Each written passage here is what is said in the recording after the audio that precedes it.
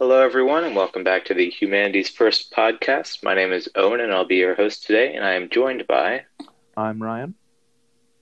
I'm Jianna. I'm Sarah. And I'm Sydney. And today we will be talking about endings in journeys. We're going to split this into two halves as usual. First talking about literature. How does a journey in literature typically end? Well, in literature, your journeys almost always end with resolution. And because it's books and we're sort of using them to romanticize our lives, mostly positive resolution.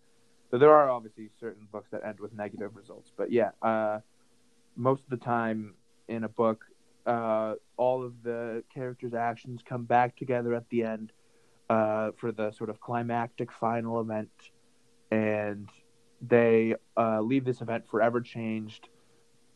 Yeah, I feel like in lots of endings too, there has been a accumulation of like rewards and benefits throughout the journey. Like in this story, The Tale of Audun, this guy Audun wants to gift a bear to a king and then return home to Iceland in the end. And he does this while facing struggles of poverty.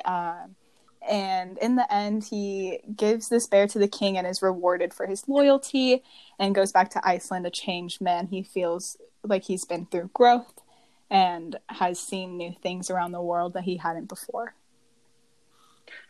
Yeah, I think that's a really good general answer. And it segues into something that I wanted to talk about in that, is there always resolution in the end? What I'm really getting at is, like, is the end of the story really the end of the character's journey?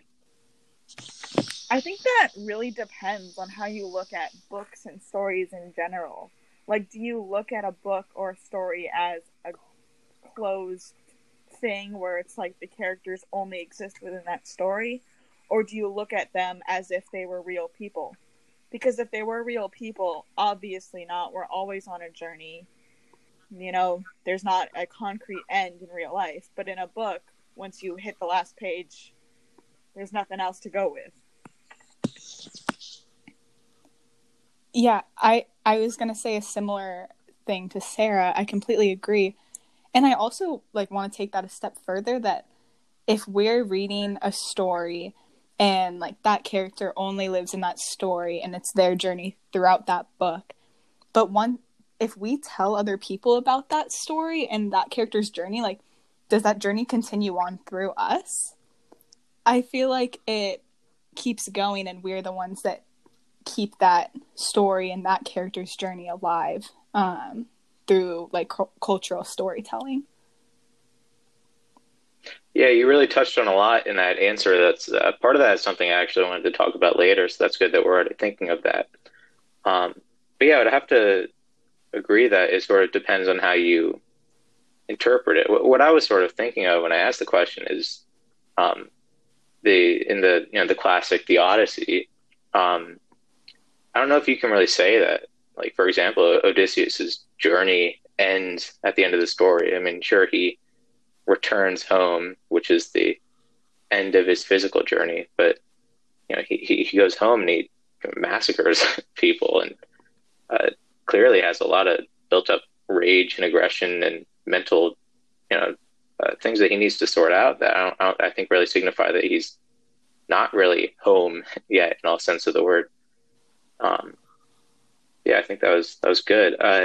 Another thing I wanted to touch on: how do characters usually act at the end of their journey? How do they carry on? What do they do after the end, so to speak?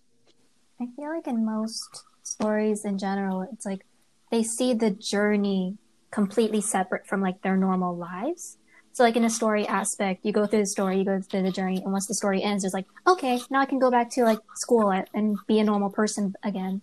Whereas like in actuality, it's your journey is going through normal life. It's not something completely separate.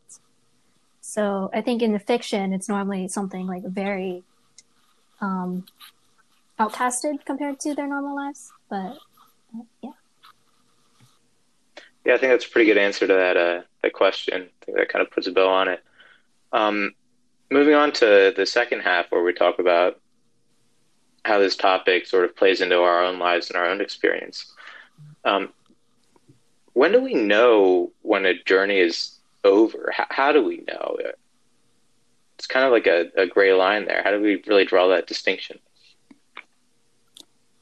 I feel like it's different for every person, but at the end of each journey, like there's a sense of accomplishment. Like I feel like most journeys don't typically end on a bad note.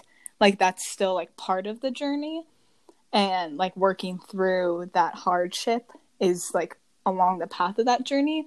And so in the end, like the person or the character feels accomplished. They feel like they have grown in some way, and it doesn't have to be like a major change either. It can be something small as well, because those small things can be big to that person.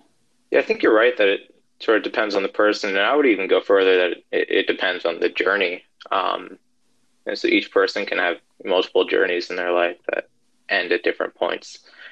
Um, moving on, what do we do when a journey is over? How do we carry on after we've decided this journey is over, after we've realized it's over? I think that once the journey is over, once you've decided that, the like pieces of that journey still go with you in life, whether it's like photographs or memorabilia, or even just like the memories of that journey. Because it's not like when you read a book and then you are done with it and you just forget everything about the book. Like you still have all that information, all that new knowledge, and I think that plays into a person's character and changes like their morals and values and how they live the rest of their life, for better or for worse. And I think also with journeys, like I know for me, whenever I do something new, like I like to tell people about it because I think it's fun and cool. And like I want to share that with my friends and family and have them involved in it too. And I would assume many people feel the same way. And so at the end of a journey, like you can also include other people, almost like a new journey. Yeah, that leads really well into the next thing my next question I had, which was, in what ways do journeys stay with us? Do they evolve over time, and are they ever truly over?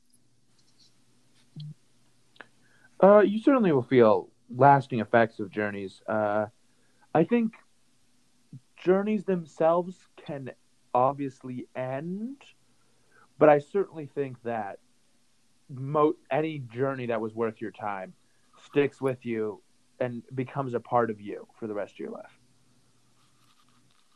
I think this also ties back to something Sydney said earlier, like when you finish a book and then you retell it to someone else, it's kind of like a continuation of that journey. So in a sense, in your own lives, when you finish something else and then you might go through experiences that remind you of that journey and then utilize what you learned there to apply it to what you're going through now.